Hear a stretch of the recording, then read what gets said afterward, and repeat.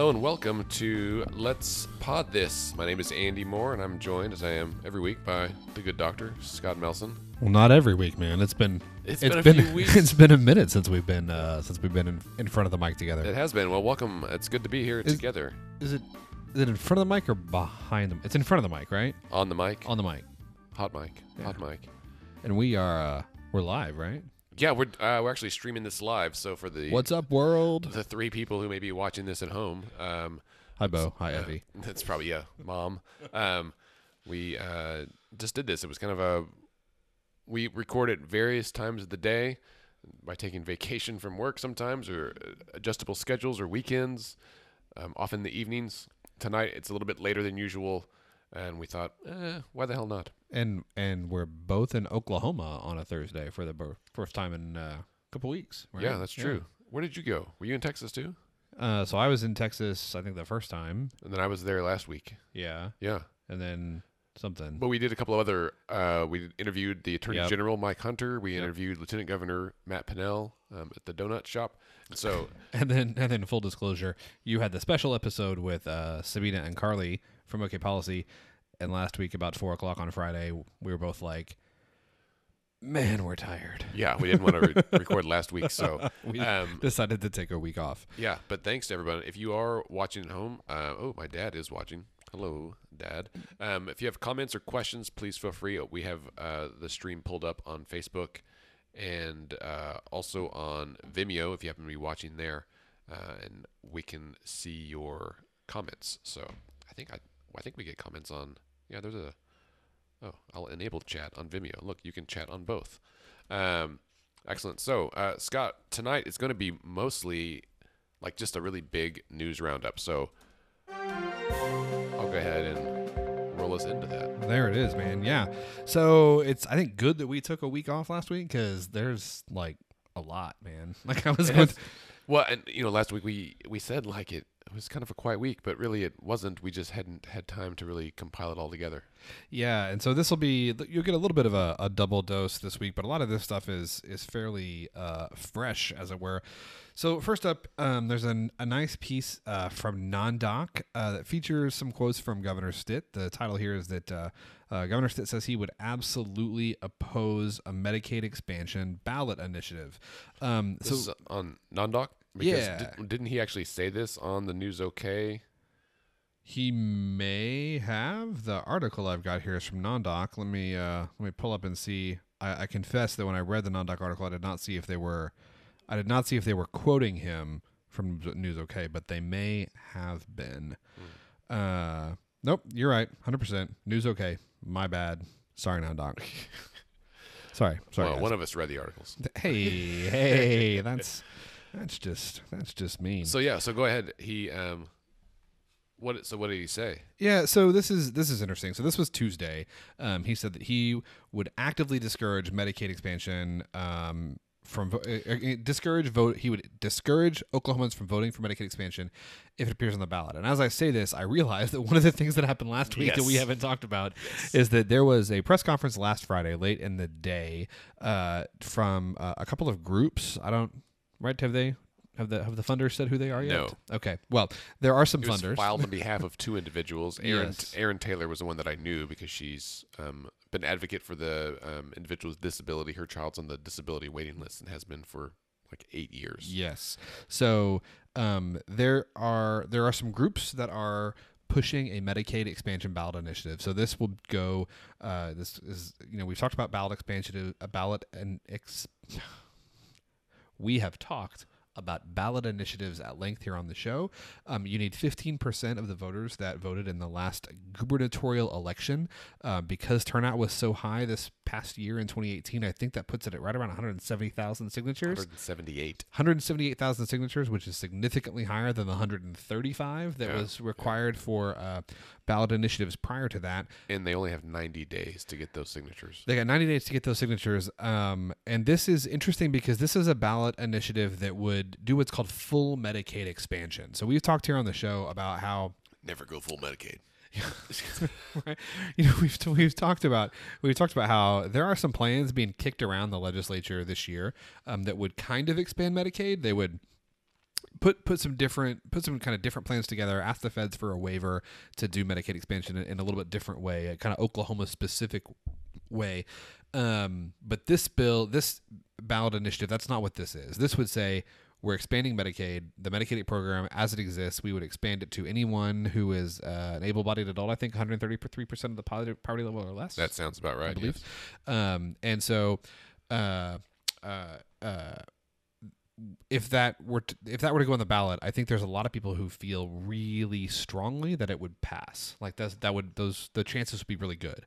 And the legislature is somewhat like opposed to that, and apparently so is the governor. Well, I think the legislature doesn't like for the appearance that they're not doing their job, but the people are doing it for them, which is exactly one could argue what's happening, right? And so also if it goes to a ballot initiative, then it means that it gets passed, and then they have to come back and kind of massage it and actually make it fit into the right place, which is what happened with like medical marijuana. It is. I think they don't like the appearance that they're not doing their jobs. I do think though that it's a true statement to say there are a lot of people at the Capitol who do not want full Medicaid expansion for a variety of reasons. I think both are true, but I think they also know that like medical marijuana is quite popular. And so, indeed, in every state where medical marijuana has been on the ballot, it has passed. And in every state, Medicaid expansion. Every state where Medicaid expansion, really?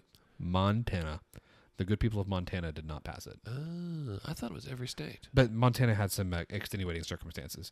But everywhere else, even fairly conservative states. Now, what has happened in some of these conservative states is that Medicaid expansion passes. And then the legislature goes back and like tries to undo it, which does not sit super well. I can imagine that people of Oklahoma would love that.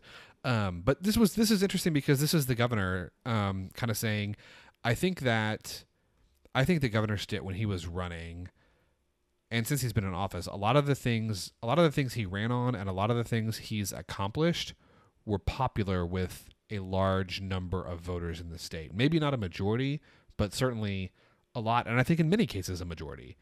This is really the first time I feel like he has come out and kind of taken a stand saying like, no, this is something I would absolutely oppose.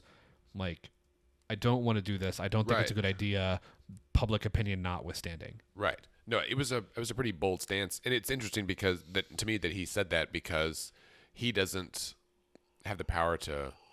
He just has the power of the bully pulpit or whatever, right? And he hasn't really used it yet. He's new, and so we haven't seen him we don't really know where he stands on these things. It's all, we knew with Governor Fallin pretty well, but with Governor Stitt, it's all a new day. And so for him to say, no, I'm against this, it's like, well, what if they pass something and it comes to you?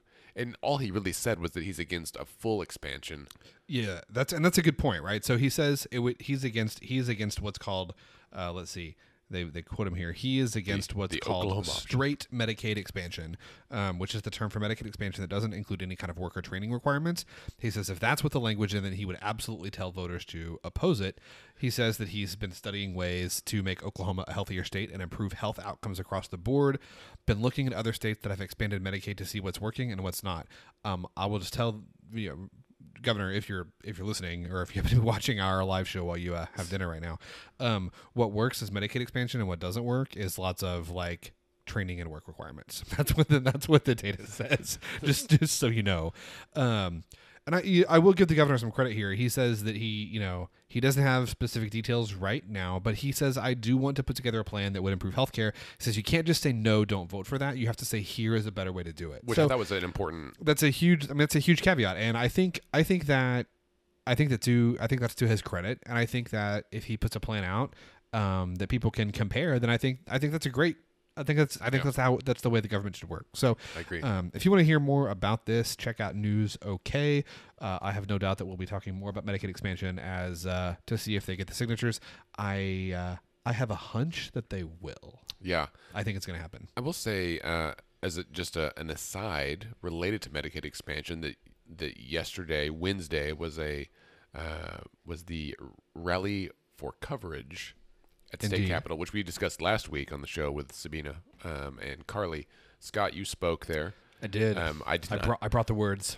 I did not. I haven't heard it. I wonder if I can go back online and watch it. I didn't get to. I wasn't there when you spoke. You can, because you weren't there, and my wife wasn't there, and it was just me. I'll print out a screenshot and mail it to you or something like. No, you can watch it. You can watch it online. And to my lovely wife, she had an important meeting at work that she was not able to miss, and that's Well, that's the hard truth about doing advocacy work, is that it occurs during work hours for the rest of us too, right? No, totally. I mean, I had to. I mean, the folks from OK Policy asked me if I would say a few words, and I said absolutely. But I mean, I had to. I was at the morning that I wasn't in clinic, right? Like that's right. You had to move stuff around. Yeah. I looked at my PTO balance this morning and noted that it is much lower than it typically is, because I've taken off a lot of time to go to the Capitol for things like that. That's not so important. much this year, but all right. Well, let's move on to our next item. Is Wayne Green does the math on everything. This is from the Tulsa World. Scott, this is one of yours. It is. So this is a great piece. Wayne is the editorial page editor at the Tulsa World, and he's got this great series, Wayne Green Does the Math, where he kind of goes through like budget proposals, or he goes through certain agencies and programs, and really says like, what does this mean in terms of money? What does this mean in terms of, like teachers, classroom funding, all of these sorts of things. It's a really great series. You can read any of his articles in about 3 to 4 minutes, so I really suggest you check it out. This most recent one focuses on the prison system. So, for instance, Andy, did you know that as of 2016, I think you did know that Oklahoma is number 1 in the world for incarceration? I did. Do you know where we sit as compared to the national average? We're the highest. Well, yes, but would you know by how much? A lot. Yeah. More than double. 112%. No. I like that I stumped you on that. Well, you're way off. It's much closer to 200%. Son of a bitch. Yes. So we incarcerate 1,079 people per 100,000 adults. The national average is 600 per 100,000 adults, so we're almost double. If we were just at the national average, that means Oklahoma would have 15,327 fewer people in prison, and we would save, conservatively, $100 million a year. I just want to recap 2 of those numbers that I'm choking on. 15,000 fewer people. That doesn't mean 0 people. That just means 15,000 less than there are now. Right. Than the tens of thousands that are currently incarcerated in Oklahoma. And we would save $100 million. $100 million a year. And now that's what we would like. That's basically the teacher pay raise this year. Yeah. Plus a bunch of buses. Yes. Like and that's textbooks. 100%. I mean, that's like, and the thing is, that's when I said it's a conservative estimate. That's not even counting. Like, let's say that you took those 15,000 people, right, and you gave them all jobs at the state average hourly wage. Okay. Yes. That would be like an additional $500 million of like taxable like GDP. So potentially like a $600 million boost. Yeah. That's a $500 million. Yeah. That's a lot of money. That's what it's costing us to keep people in jail. Well, somebody should fix that. Can we add that to our list? I will point out that a frequent friend of the pod and guest Bo Broadwater just texted me, and yes, indeed, I am stuffed up this evening. If you're watching at home and I sound a little funny, hey, whatever allergies have been affecting the entire state have affected me as well. And toast, Bo. Hello. I'm on the tail end of this, I believe. I'm hoping it clears up before Sunday because I'm running the half marathon. Dude, you've been on the tail end of it for like 3 weeks. No, this has only been 2 weeks because it started when I was in Dallas. Oh, this is a different one. Yeah. Okay. I had that other one before, and that one lasted like a good solid 6 weeks. This one's a quick one. It's just been 2 weeks, and it really wasn't bad the first week. This week, poof, came on. Dude, being sick's the worst. No, I appreciate you as a physician fielding my text messages of like... If only you knew a doctor. That's right, yeah. If only I worked in an infectious disease clinic, perhaps. All right, let's move on. So, number 3, cheers from Bo. Governor Stitt signs a bill to prohibit cities. Oh, this is the ban on bans. Yes. This is the ban. Yes. Banning cities from taxing plastic bags and other containers. So this essentially is that the state. So he signed it, so his name's on it. But I rest blame on the legislature for this one. In our state, Yes. our state loves small government. We don't want the federal government in our business, right? We don't want them down here. Just stay out of. We need local control here. Leave us alone. But then when one level down, when the cities are like, no, we want to ban plastic bags because they're bad for the environment, which is like, I've known that since I was a child, right? Yeah, right. And- Like we've all seen pictures of like the dolphins and the whales, Yes, right? Birds with the Yeah. 6-pack thing around Yeah. their neck. That's that. So if cities want to do it, this is again not the first time, but the state coming in and being like, we want local control, but not that local, just this like state level local. You cities, you don't know what you're doing, and so they're trying to prevent cities. They have prevented cities. They've put a ban on cities banning plastic bags We want local control with which we agree. that we have control over. Yeah. Yeah. But No, they so also, but they banned bans. yeah, right. So like, and they banned like doing things, right? Like, so you can't raise the minimum wage, right? Like Oklahoma City Oh, they or did Tulsa that too. Yeah. can't have a higher minimum wage than the rest of the state. And like, so this is by Senator Lee Wright, who's from Bristow. Would you not say, Scott, that this is a government overreach? I mean, I wouldn't say that it's an overreach because I think it's something that the state legislature clearly has the power to do. I think it's, and so I don't think this is like, so I think of government overreach as like government trying to assert authority that it doesn't have. And I think that, and that's a different definition than, yeah. I'm assuming, I'm interpreting overreach as government asserting power, which it has the authority to do, but it shouldn't on some. Yeah, I call that stupid shit. Well, that's fair. I mean, it's like, because it's not objective. It's an individual interpretation of what should. Yeah, no, totally. I mean, like this is, I think this, one of the things that frustrates me about this bill, right, is that like it's, and maybe you could say it's government overreach in that the justification is like, this is us trying to protect you from yourselves, right? So like Senator Lee Wright, who's from Bristow, he's a Republican from Bristow, state senator, says that the reason for this is because it's a protection against overregulation. It supports manufacturing jobs and consumer freedom, right? And so we can't let cities like Oklahoma City, hurt themselves or hurt the state by, wanting to like regulate this stuff. And this, the kind of the same argument that you hear for things like raising the minimum wage. Well, we can't let Oklahoma City raise the minimum wage. That's going to like drive out jobs. Right. Like, well, if it does, that's like on us, right? Like that's on our city and the companies that choose or don't choose to locate in our municipality. And so I think, I mean, maybe I'm wrong. I think this is actually more ideological than it is.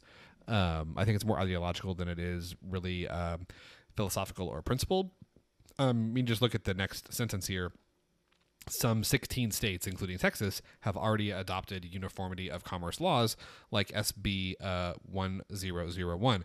I would ask the question, have they adopted laws like it, or have they adopted the same law? Dun, dun, dun. Right? That's like, is this music we don't have. Is this a piece of? I mean, because the legislators are not required to disclose like who requests their bills or who writes their bills. Representative Colin Walkie had a bill that he ran that failed that would have required that. It's a topic for another day. But I would, if I was a betting man, I would bet that this is a piece of model legislation that is being run in state legislatures around the country by some pretty specific interest groups, perhaps people that make plastic bags. Perhaps. Perhaps the petroleum companies. So I think they actually phrased it and said that it would make it too complicated for like taxes and all this stuff. I'm like, people aren't that dumb. Like, right. If you just can't have plastic bags, you can have plastic bags. I don't understand. Right. Well, and I feel like, I feel like there's a lot of people now who are explicitly like requesting not to use those bags. Yeah. Like my wife is one of those. Yeah. I mean, we're the same way, we right? We keep reusable bags. I keep them in the back of the car and I perpetually forget them. We have reusables. We often wind up with paper, which we then recycle. So that was my question: is on the whole, I don't think we have data for this, but let's say that we banned all plastic bags in the United States and only used paper again, which is like what we did when we were children. No dolphins would ever die. No, but is that worse for the environment because of the number of trees that would be? So I don't Murdered? have the data on that. I know you like, don't. That's why at I'm asking you. What do you at my think? fingertips. Well, if you will let me finish. But I know that data exists, and there was recently an article that I flagged to read, but I have not yet read, that was making that case. And it was making the case that paper bags are actually worse for the environment because of the energy required to recycle them, and because of Right. the You got to cut it down, chop it up, blend it up, right. make the bag. like the creation of the bag, the number of trees that you Right. lose, and the energy required to then recycle that paper bag, assuming that's what happens. Right. So I don't know. I'm going to read that article and see if I can bring you that answer. But I have long wanted to take all the plastic bags that we acquire and chop them up, and then use them as the fiber of like with the fiberglass resin, and yeah, make it into furniture. yeah. I mean, I think if you're really going to like get after this, like if you you're really just going to get glossed after this over that, problem, like, that's cool. I mean, that is cool. That is a cool idea, but I think you'd have to have a lot of bags, like a bunch. But I think if you were really going to try and address this problem, you would probably what you'd get after is like you'd get after all of the non-reusable containers, right? Like you would basically say everybody is supposed to bring your own grocery bags. How's that going to go over in these United States?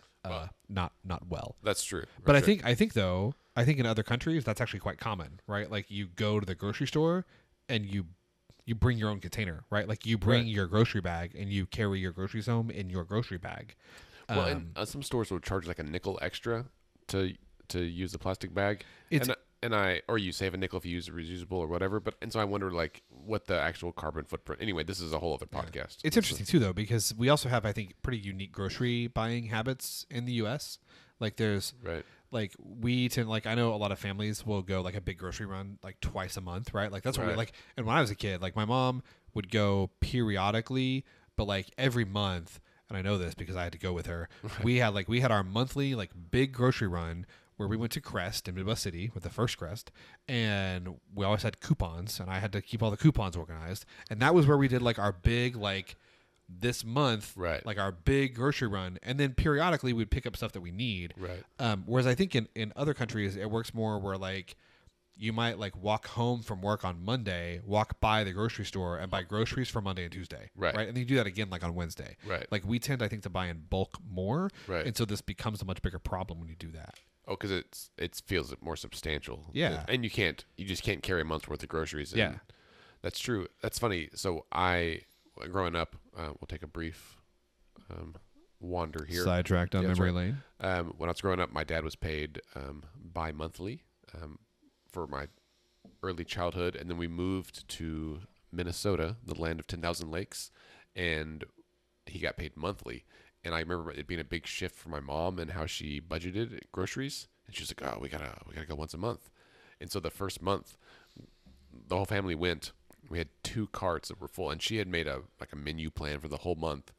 And the grocery store up there was like Sam's, where they had free samples. And so my dad and I like had one cart that was full, while my mom and sister like were off filling the other cart. Dude, the samples at Sam's were the And we best. just like hung out, and my dad's like, "Go get some pizza. Go get the ice cream cone." And so I'd just like run. I'm like, "Can I have 2?" And come back and give him one, and just kept doing that. And then we bought all this food, and my dad's like, "I don't know where we're going to store all this." And Oh, so, you guys didn't have a deep freeze? no, just outside. But yeah, outside freezer though, right? No, it's Minnesota. You just throw in the backyard.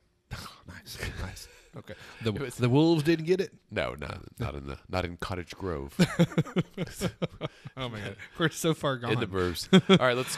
So next up is Michigan. This is from the Detroit, Hot the diggity. Detroit Free Press. How are we going to bring this home? To answer that question, ladies and gentlemen, Andy Moore. Well, I'll tell you. So this is a loosely connected story. This is important, though. So a few weeks ago, we had an episode about redistricting with our intern, Megan. And Megan Vanderburk. Funder. Yes, indeed. Yeah, No V, but a couple F's in there. isn't it? Funder. Thunder. Oh, Funderburk, yes. Dutch? F. I don't know. oh. I'll have to ask her. She Oklahoma Baptist? I don't Shawnee. So although she grew up in Midwest City also. So anyway, so Michigan, they passed independent redistricting last year, I believe, up there. But the last time that it was redistricted was, of course, almost 10 years ago. And there's been a lawsuit by the League of Women Voters up there, so nonpartisan group, that several of the districts were gerrymandered. And indeed, the Supreme Court of the state of Michigan upheld that, and it said that, yes, indeed, these districts were improperly drawn. And so not only do they have to go back and redraw them, they're going to have a special Senate election in next year in 2020. It wouldn't be due until 2022. So this has huge implications, right? This is one of the first big results we've had in one of these lawsuits, and certainly they will appeal it. It'll go to the Supreme Court of the United States. Whether or not they hear it, we don't know. But for right now, it is a really big deal that they're going to have to require, another statewide election it's really just for these districts to redraw them, but you can't just redraw certain districts because they touch other districts. And so it's going to have to be a whole new deal. Again, so I will say this is why we are bringing up this issue repeatedly, so that listeners and voters, talk to your friends, tell them that there's two options for how we draw our district maps, right? For congressional districts, U.S. Senate districts, and then state House and Senate districts. There's two ways to draw them. One is the way we do it now, where we let the parties draw it. And the party in power always draws it so that they stay in power, right? Like they draw what is most convenient. That's why we've done it for a long time. You don't think they do a great job? I think they do a great job in their eyes, right? And it regardless of which party's in power is how they do it, right? 100%. And so it's sometimes they just fall victim to trends of movement of people. But yeah, so we can do the way we've been doing it, where we let the parties draw it, or we can put it in the hands of the people. We can make an independent commission that is made up of, a third of the largest party, a third of the next largest party, and a third of everybody else. And then that committee comes together, presents the plans, shares all the data with the public, so that you and I can make our own maps. We can submit it. Maybe we make a better map than they do, right? But the children in the Iraq who don't have maps. This is not about Iraq. This is about Oklahoma. Do you get the reference? No. Oh. I'm too set on making sure that we have good maps here. Miss America, 2003 or 4 or something. Oh, yeah. Yes. I just no. Sorry, you were preaching and I derailed you. Indeed, I had a good point there, and you took it away. All right, we'll move on. Anyway, it's a good article about redistricting and the implications of it, and I guarantee if we don't do something about redistricting in Oklahoma, and I think we will, but if we don't, we're going to be in the same boat where we're going to have lawsuit after lawsuit, and this is coming, right? So census is next year. Data comes to 2021. Redistricting occurs in late 2021, early 2022. So in the next 3 years, this is going to be our reality in much other states. And if we don't do it right, then we're going to pay for it with actual tax dollars for a long time and probably mess things up. I mean, I think that's a valid point. I think the only pushback I would give is not on whether or not we should have an independent redistricting commission, because I do think that we should. I think that one of the problems we run into is thus far the Supreme Court has declined to say that you can't do this, right? The Supreme Court seems to think that this is an appropriate exercise of political power, and the Supreme Court would say that there's nothing in the Constitution that says that you can't do this. But so just because you can doesn't mean it's right. No, 100%. But the reason that matters so much is because if we want to see this change in Oklahoma, we can't rely on a Supreme Court decision probably that's been brought by some other state, right? No, we got to do it for ourselves. We have to do it for ourselves. And if you want this crap to stop, right? If you want, and it's not just the way that we govern. This has to do with primaries. It has to this impacts so many things. If you want to see this nonsense stop, where people who shouldn't have a chance in a general election win the primary, right? Or the people that should win the general election have no chance in a primary, and this happens on both sides of the aisle, then things like independent redistricting are what we need. Like that's how we get to a future. It's not. It doesn't fix everything. That's how we fix but this. it's part of it is part of a few. Now my point has been hijacked. Like it's part of how we get to a future where our politics and our government work again, as opposed to being just like entrenched and constantly cycling like towards the next election. Come on. But anyway, Come all right. on. So this next article is absolutely hilarious. This is also one of and this is a peach that Andrew added to our list. I shared this at a board meeting with a different organization. From News OK. Yeah, with so I saw this story today. I don't know how we missed this. Did it come out today? So and I heard a little bit about it yesterday and then forgot to add it to our like Slack chat. But Nice. So the headline is 2 Oklahoma county officials trade accusations. And so I will tell you and our listeners that right off the bat I had a hunch about who one of these people were. no, And I was right. It was No. indeed Kevin Calvi, former House Rep and now Oklahoma County Commissioner Kevin Calvi. But I wasn't sure who the other one was, and I wondered if it was one of his fellow county commissioners. But indeed, no. It was the county sheriff, P.D. Taylor. Yep. So they've been feuding for a few weeks, right? You may remember that Calvi brought in an entourage and was going to like audit the jail. He was not allowed to do that. But then subsequently they discovered that they had lost a few people in the jail that had been there for months and had never gone to court or anything. It wasn't great. So like he kind of did it with some pomp and circumstance, and he probably shouldn't have. But also he was right in that there were things that were missing. So like that was a little vindicating, I think, to his camp. So they're arguing about how money is spent.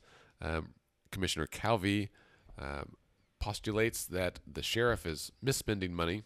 In Commissioner Calvi's opinion, and quote, he says he is grossly misspending money on other things such as patrolling the whole county. Meaning the sheriff, who's charged with, yes, running the jail, but also patrolling the county, right? All of it. All the county, the All whole county. like And however so- many like hundreds of thousands of square miles of it. And so Or tens of thousands, I don't know how big it is. And so it was just funny that like he's like, well, he's spending $14 million of this not in the jail, and he's misspending it patrolling the whole county. And I was like, that's Things like having deputies around the whole county. Well, that's just who'd have thought that I'm sure that there was more to the quote, but that was all that was in the story, and I just thought it was funny well, and this that if I was Commissioner Calvi and that was the quote, I'd be I would be pissed. I don't know if Calvi is, but I'd just be like, listen, there's more to this. But on the surface, I think for the average Oklahoma voter to read that and be like, oh, he's mad that the sheriff was patrolling the county. well, and the reason it might matter. So the sheriff's like response to this whole kerfuffle, if you will, is quote, he's got to make a big splash because he's running for U.S. Congress. Right. End quote. Because Calvi is indeed rumored to be one who might throw his hat into the ring for Congressional District 5. Operative word is rumored. He has run twice before, unsuccessfully. Really? Yes. He says he is not running for Congress now. Now. Operative word Now. So we'll see if we're gonna get to the the Oklahoma's 5th congressional district race. We'll get to that here in a minute. But yeah, just go on the Oklahoma and our newsok.com and read this article about the county commissioner meeting. It reads like an episode of like, I don't know, like Days of Our Lives or something. It's a short article, but it was real funny. Just, the phrase that all politics is local never ceases to amaze me with stuff like this, where it's just like, yeah, but it's so true. it's so true, but it's just like, you know what it's like? It's like when I was a kid and I would read in the local paper, they would print all the like police reports, like all the calls that week. The police blotter. Yes. I But used it's to like love that reading just the on the police county blotter. level. But it's 2019 and these are adults. Are we not? This isn't like a strange man in the alley behind your house. These are elected officials that are accusing other elected officials You know of what doing their job. You know, they say school boards and city councils, it's where 90% of the governing that really matters happens. It's definitely true. Who said it? Who said it? Leslie Knope.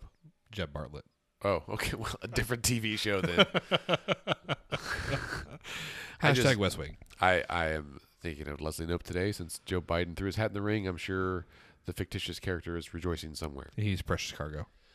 That's right, precious cargo. So the next story is also from News OK that a lawsuit claims Weird. Oklahoma FSAA director threatened farmers. I didn't read this at all. We are. Is this about? This is Biggs. This is about This is your buddy Biggs, former Representative Scott Biggs. Scott Biggs. Yeah. What do you mean you didn't read it?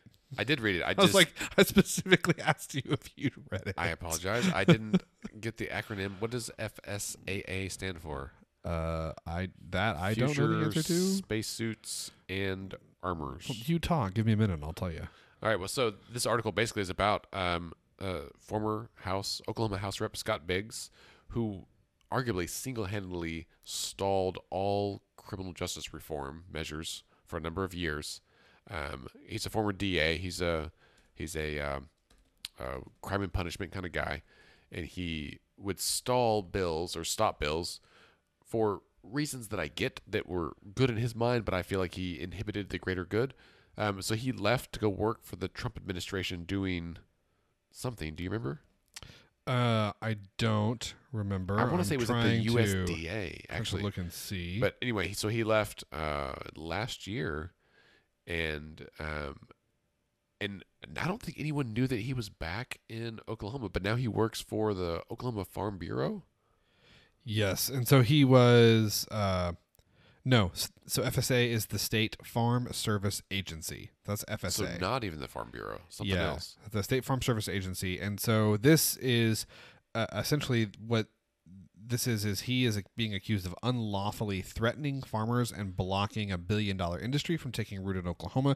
This specifically has to do with the planting of industrial hemp, which is a big a big topic of discussion right now because this you may or may not know this, but Oklahoma's agricultural climate is actually kind of like ideally suited to growing hemp. We spend a lot of time and a lot of resources and a lot of money trying to make, especially the western half of the state, suitable for other kinds of agriculture, where it can be very successful if you have like a lot of irrigation and whatnot. But the hemp plant, I'm not a farmer myself, but my understanding is that the hemp plant actually would grow quite well in Oklahoma's kind of natural like soil and climate.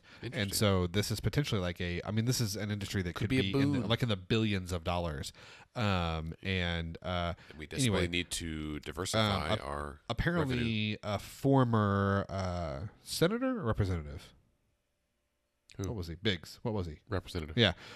He apparently told the farmers that if they were to take part in the industrial hemp program that the legislature has enacted, they could lose their existing loans from the Farm Service Agency, and they could potentially even like face criminal charges because the FSA operates under the USDA. So because it's a federal program and cannabis is illegal at the federal level, and hemp is grown from the cannabis plant. That's so bananas. And there's this is an interesting issue because like Eccles, right, Senator or Representative Eccles, who's the floor leader in the House, is basically like, and he is a huge proponent of industrial hemp in Oklahoma. Indeed. He's like, Biggs has no like authority to make this kind of a determination. So it's really interesting. I mean, it's an interesting spat between a former member of the House Republican Caucus and a current member of the House Republican Caucus. Interesting. All right, we've got about 10 minutes left, and we've got 2 important topics plus some announcements. The first one. What does that music mean? I'm going to turn it way up. Longtime listeners of the show will know what that, Scott Pruitt, he's the gift that keeps on giving. We have a Pruitt watch for you today. If you're into that kind of thing, our first article regarding former Attorney General for the state of Oklahoma and EPA Administrator Scott Pruitt is from the Indiana Star. The Indiana Star. It's reported about a week ago that Mr. Pruitt, described as, quote, the embattled former administrator of the U.S. EPA, registered as a lobbyist in Indiana. In the state of Indiana. In the state of Indiana. They said it is unclear what exactly Mr. Pruitt is working on or who he is meeting with, but he has ties to the Indiana coal industry. Shocking. So the Star did some looking into his company and found ties to a couple of the state's large coal producers, the Indiana Coal Council, and apparently this has to do with a plan in Indiana to try and shut down Indiana's coal-fired power plants. Which had already been shut down. Well, now you're getting to the you're getting ahead. You're like throwing the punchline before you finish the joke. It's so like you can't even get there because that's the point, right? It was a done deal, and he came in and was like, I can get these to stay open. Yeah. So they anyway. There's an effort to shut these coal-fired power plants down, and so when the Star was like investigating this, they went to the Speaker of the House in Indiana and said like, hey, Scott Pruitt, seems like he's around here. Is he working on coal? And the Speaker of the House said, quote, my advice when I was asked that, if it was a productive interaction, was it's too late. Apparently they have some great facts. Those facts should have been shared perhaps before the bill was voted on and defeated. So I don't see it coming back. No. Yes. So we that was our initial story, and then there was an update from the AP, and this was yesterday, saying ex-EPA Chief Pruitt's Indiana lobbying bid has likely failed. Right. And indeed it seems to have. So it looks like he was lobbying for about a week or so after the bill had already been voted on. I hope that I don't know if those are billable hours or not. But so I heard a stat the other day that if you had to guess, and I'll ballpark it, I'll give you plus or minus 20,000. How many coal workers are there in the United States? Plus or minus 20,000? Yeah.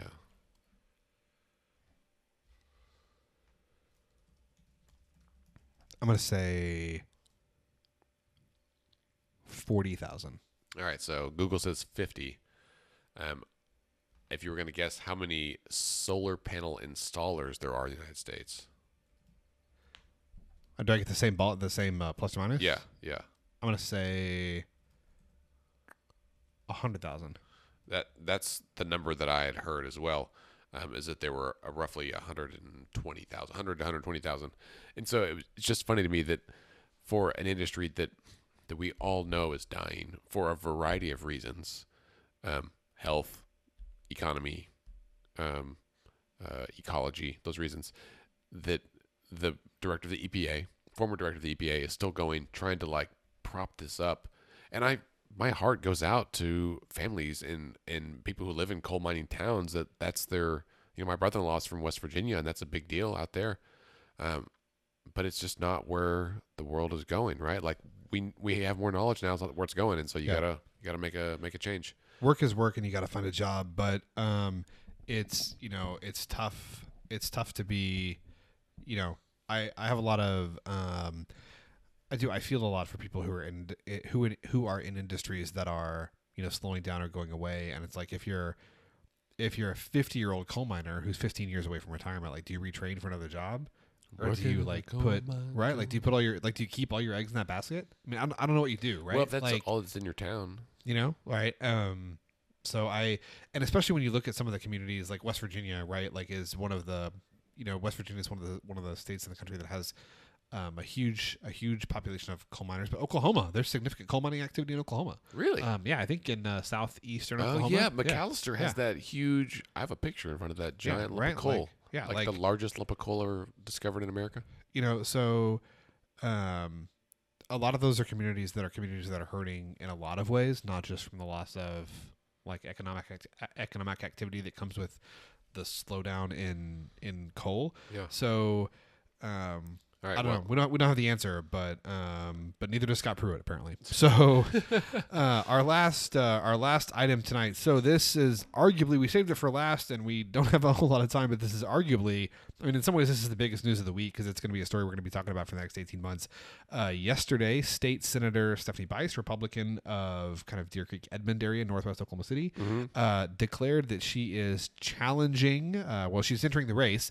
She's not challenging her yet because she hasn't won the primary, but she is entering the race for the Republican nomination to challenge Congresswoman Kendra Horn to represent Oklahoma in Oklahoma's 5th congressional district. Andy, what are your what are your thoughts, reaction to this? Two thoughts. First of all, we haven't ever had Stephanie on the show yet. She's come to some of our Capitol crawls and stuff, I know, and she's, I think, a friend of our organization. I've known Stephanie since before she was in office. It just as an outside observer on the Twitterverse, I feel like her announcement made not quite the splash that I think she was hoping for.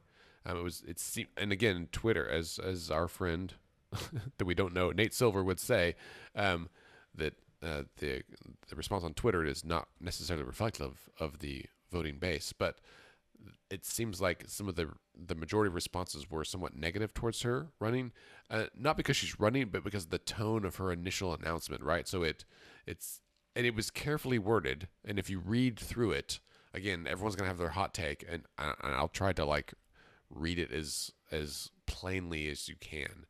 It said, like, we need to basically defeat Kendra Horn. I've got it pulled up right here. Okay, read it. So she said on her Twitter account, she said, "I'm proud to be part of Oklahoma's turnaround and my record tackling big problems with conservative solutions that grow our economy. Washington can learn from Oklahoma, but to end the Pelosi majority, we have to flip the fifth. I'm in. Who's with me? BiasForCongress.com." So that was her. Okay, so let me address that real quick. So I think people bumped on the fact that she said flip the fifth, which is what Kendra used. No one's got a trademark on that. I would say the fact that it's only been on the opposite party for like 5 months doesn't really make for a flip back, but I get that it's good wording and you got to use it. I reclaim the fifth. That's probably more of a accurate description, but that doesn't have the same ring Take to it back. Right. And then are you pulling up her like press release basically? Yeah. So the press release says something like to defeat Nancy Pelosi and her. So her press release says Washington is seized by gridlock and runaway spending and a Democratic House majority that has embraced socialist policies and big government solutions. In Congress, I'll do what I've done in Oklahoma, tackle big problems head on, and work to deliver conservative solutions that grow our economy for hardworking Oklahoma taxpayers. We can't have a representative who answers to Nancy Pelosi and a far left socialist agenda. Okay, so a bunch of that is, in my opinion, like boilerplate, like Republican stuff, right? Like, so Washington gridlock, people on both sides of the aisle complain about that, right? Like every candidate says, "Oh, I'm going to defeat Washington gridlock." No one's done it for hundreds of years. That's the way it is, but it's great to run on. There's general like boo Democrat boogeyman, like big government, lots of spending, those things that every Republican candidate will say about Democrats. And then, but that last line that a candidate or a person who answers to Nancy Pelosi and her socialist left-wing agenda, the part about that, like I totally understand why Stephanie would use that language, right? Because that's the language you need to appeal to your base, and it's not untrue, right? So Nancy Pelosi. No, it is untrue though. Well, it is untrue. Well, yeah, okay, I know where you're going. Yeah, but I'll say the first part. There's two parts of that sentence, right? So the first part is that Nancy Pelosi is the Speaker of the House, and as such, arguably everyone kind of answers to her to some degree, right? Like she's the If you're a member of the House of Representatives, you answer right. to her. So the rest of the delegation, Markwayne Mullin and Lucas and all those guys, answer to her as well. However, Kendra being the only Democrat from Oklahoma, she answers to her perhaps more directly. And so, but she's still her own person. So like, yes, she's of that party. The second part of Pelosi's socialist left-wing agenda, and this is getting into the weeds. Arguably, Pelosi is not the farthest left socialist in the U.S. Congress, right? Like, yeah, I mean, this is like boogeyman, like Bernie Sanders, AOC, those kind of things, right? Like, and I would even say not even arguably, like it's just true that she's not. Now, and when you talk about socialist agenda, the agenda that has been like none of the items that have been like proposed by people like Alexandria Ocasio-Cortez, the actual like socialists, none of those things have been brought up for a vote in the U.S. House. And as far as I know, none of them will be, right? So, like, I guess, like, what struck me about this is, like, this was a very, like, to me, two things. One, so this press release talking about the race that she's trying to run, like, never mentioned her opponent, right? Like, okay, she's actually because she's as not, you said, I mean, one, she's not her opponent yet, right? right. But, She has to run for the primary first, and before she ever gets to Right. fight, you got to like fight the little boss before you fight the big boss, like in every video game. but it said it was, to me, I mean, I guess I look at political announcements like this in like, kind of, are you doing, and if I can summarize it, if I can kind of, trying to think of the best word here. Are you trying to inspire people to vote for you? Are you trying to make people afraid of something else? And to me, this is a release that's trying to make people afraid of something else. And that can work as a political tactic. Sure. And it often works as a political tactic. Fear is very motivating. People do it on both sides. But, like, I don't know. I mean, I guess, right? Like, All right, so let's do it this way. We'll both do this on a scale of 1 to 10, 10 being terrible. 1 being terrible, 10 being the best. How would you rate this announcement as a Republican and as a Democrat? I mean, I think if you're a Democrat, I think you look at this and you're just like, seriously? Like, I think that's the reaction that I heard from Democrats. What's your number? On a 1 out of 10, I mean, I think that, at least based on my Twitter feed, the Democratic response has been overwhelming, like 0, 1, like. I would have said 3 or 4. Really? Yeah, it could have been way worse. She didn't go.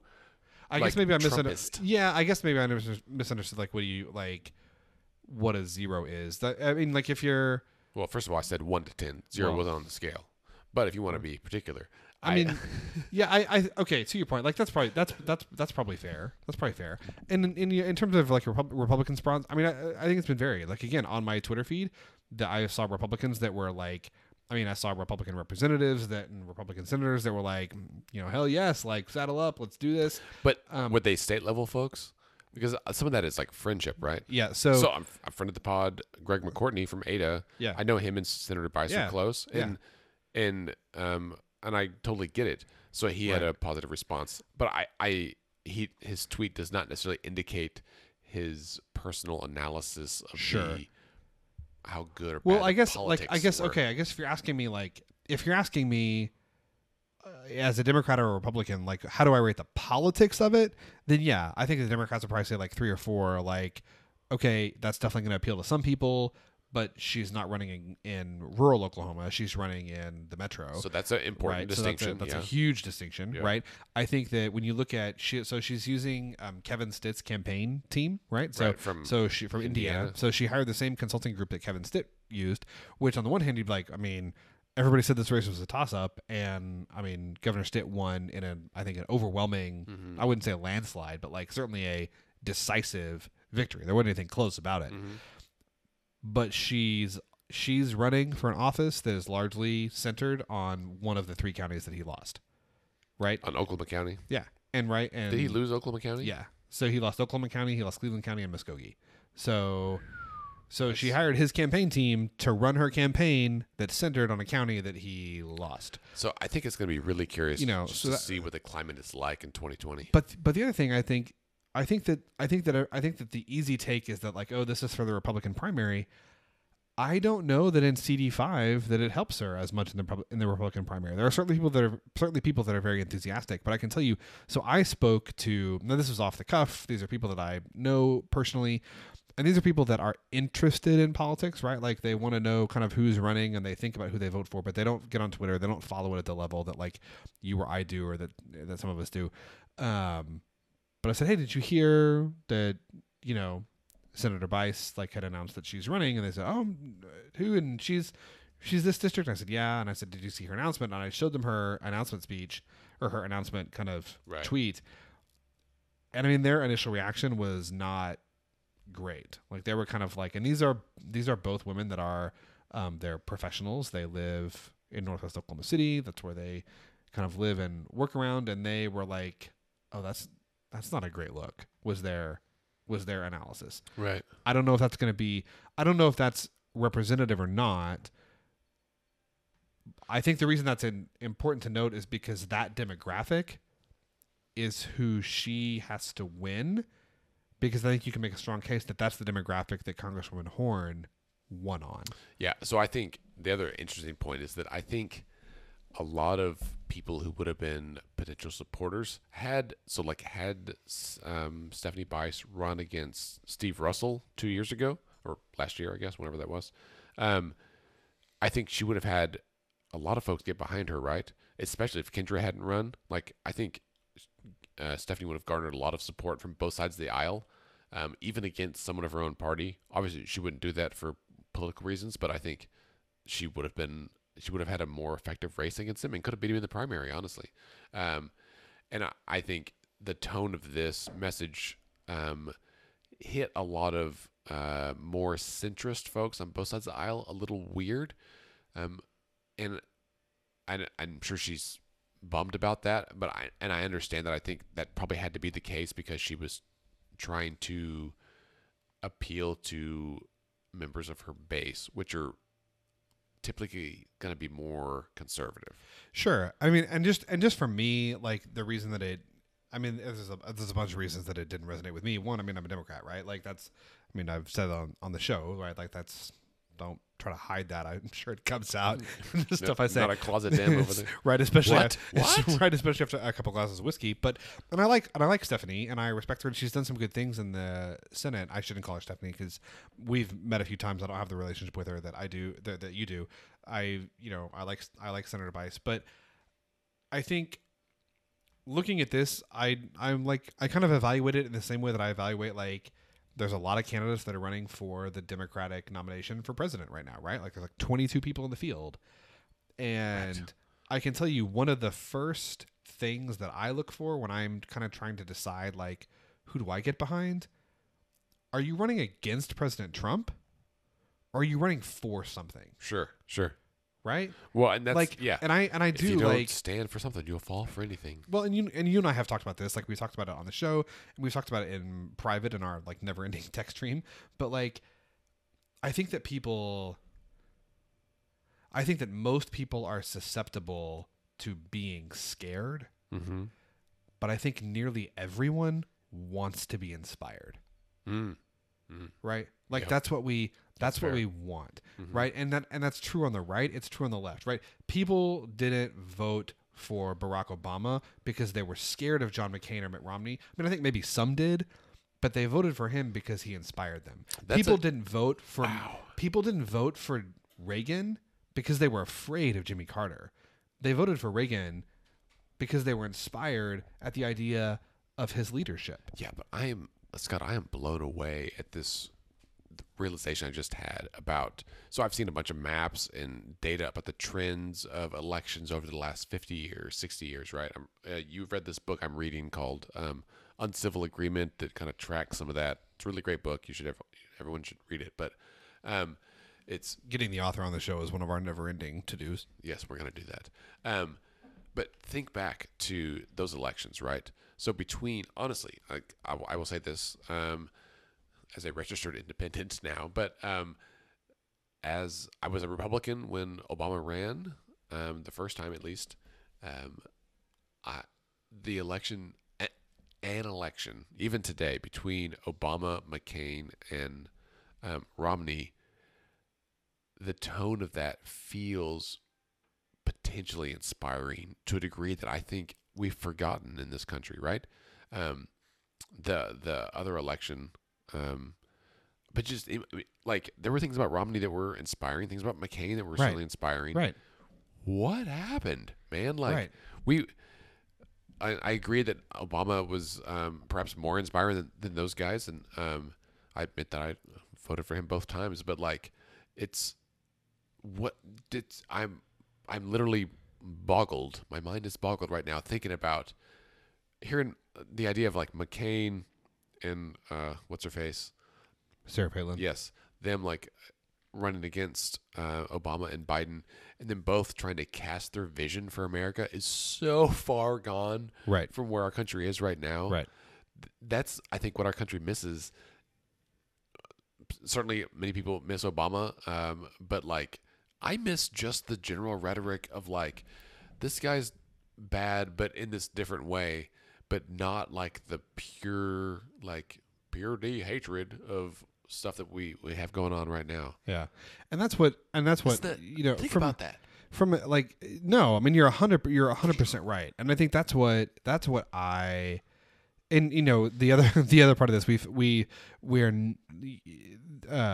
there was another announcement today. So Senator Bice is not the only person who's running in the primary.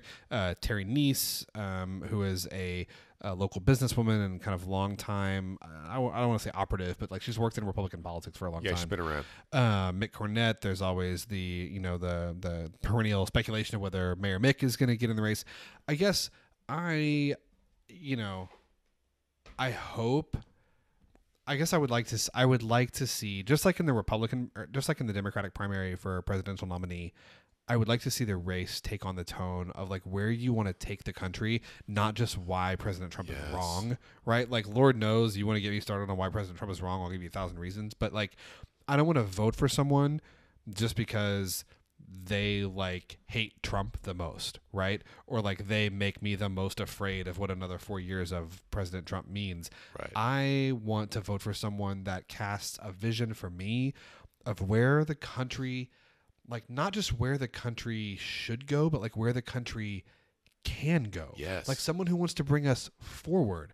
And I think that that's what we should demand of our leaders, right? Like if you honestly think that Kendra Horn is a far left socialist who like worships at the altar of Nancy Pelosi, then I guess you can come out and say that. Like if that's what you think, but if that's a tactic to generate votes, like, is that reflective of the candidate or of the voters?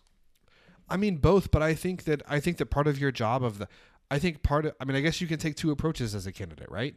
You can try and think, what do the voters want to hear, and say that, or you can say, I'm going to convince the voters that my vision is the right one. All right. Whether that's what they want to hear or not, right? Yeah.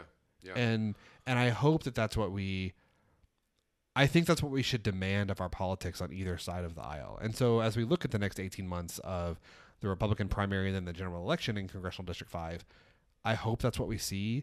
I worry that in the current political climate it won't be, but I hope that it is. Mm-hmm. And if Senator Bice wants to come on the show and talk about this, I'd love it. Yeah. I'd love to have her on. So she's a big proponent of liquor laws. We can invite her here. Yeah, and that's the other thing is like she's done some good things in the Senate. Like she spearheaded the alcohol modernization laws. She's certainly you can say she's worked across the aisle. Like she's carried bills. She has carried Democratic bills in the Senate. She's asked Democrats to carry her bills in the House. So like, that's like, No, people they all want to be like, oh, that we're on the same team. And it's like, no, we're not on the same team, but it's okay. We can get along. Right. Like that's the thing. You don't have to be on the same team to like fight with, I don't know, dignity. Yeah. Yeah. That works. All right. Well, let's, on that note, so yeah, you mentioned that Terry Neese entered the race. Mick Cornett may or may not. We've got 18 months to speculate about that. Scott and I are perpetually contemplating the idea of a national politics podcast, but for now, we're going to stay focused here on the state level. A couple of other highlights we do want to make about the past week. Today, the House Bill 1018, which is the HIV education mandate update. We've mentioned that before on here. It has not been updated since 1987, and a whole lot has changed in the past 32 years. 32 years. So that passed the Senate floor today. It has only one more procedural vote before it goes to Governor Stitt's desk for signature. As someone who has worked in the HIV field for a third of that time, that is tremendously exciting. This is a huge step. Even President Trump has said that he wants to end the HIV epidemic in America, and we are working towards that here in Oklahoma. I am proud to say I can talk all day about stats for that. Also this week, a bill that was at least co-authored by Senator Kay Floyd, right, about consent. In addition, Oklahoma historically and now teaches abstinence education in their sex ed, which is indeed true. It is perhaps not adequate, but it is true that the best way to prevent pregnancy and STDs is just to not do it. Not going to do it. However, people do it. They get pregnant, they get STDs. So this also adds to that a level of consent education, teaching students what consent actually means, which is very important. You should not gonna do it. You should not do it unless you have consent of the other party. It should be a consensual thing. So that's really great.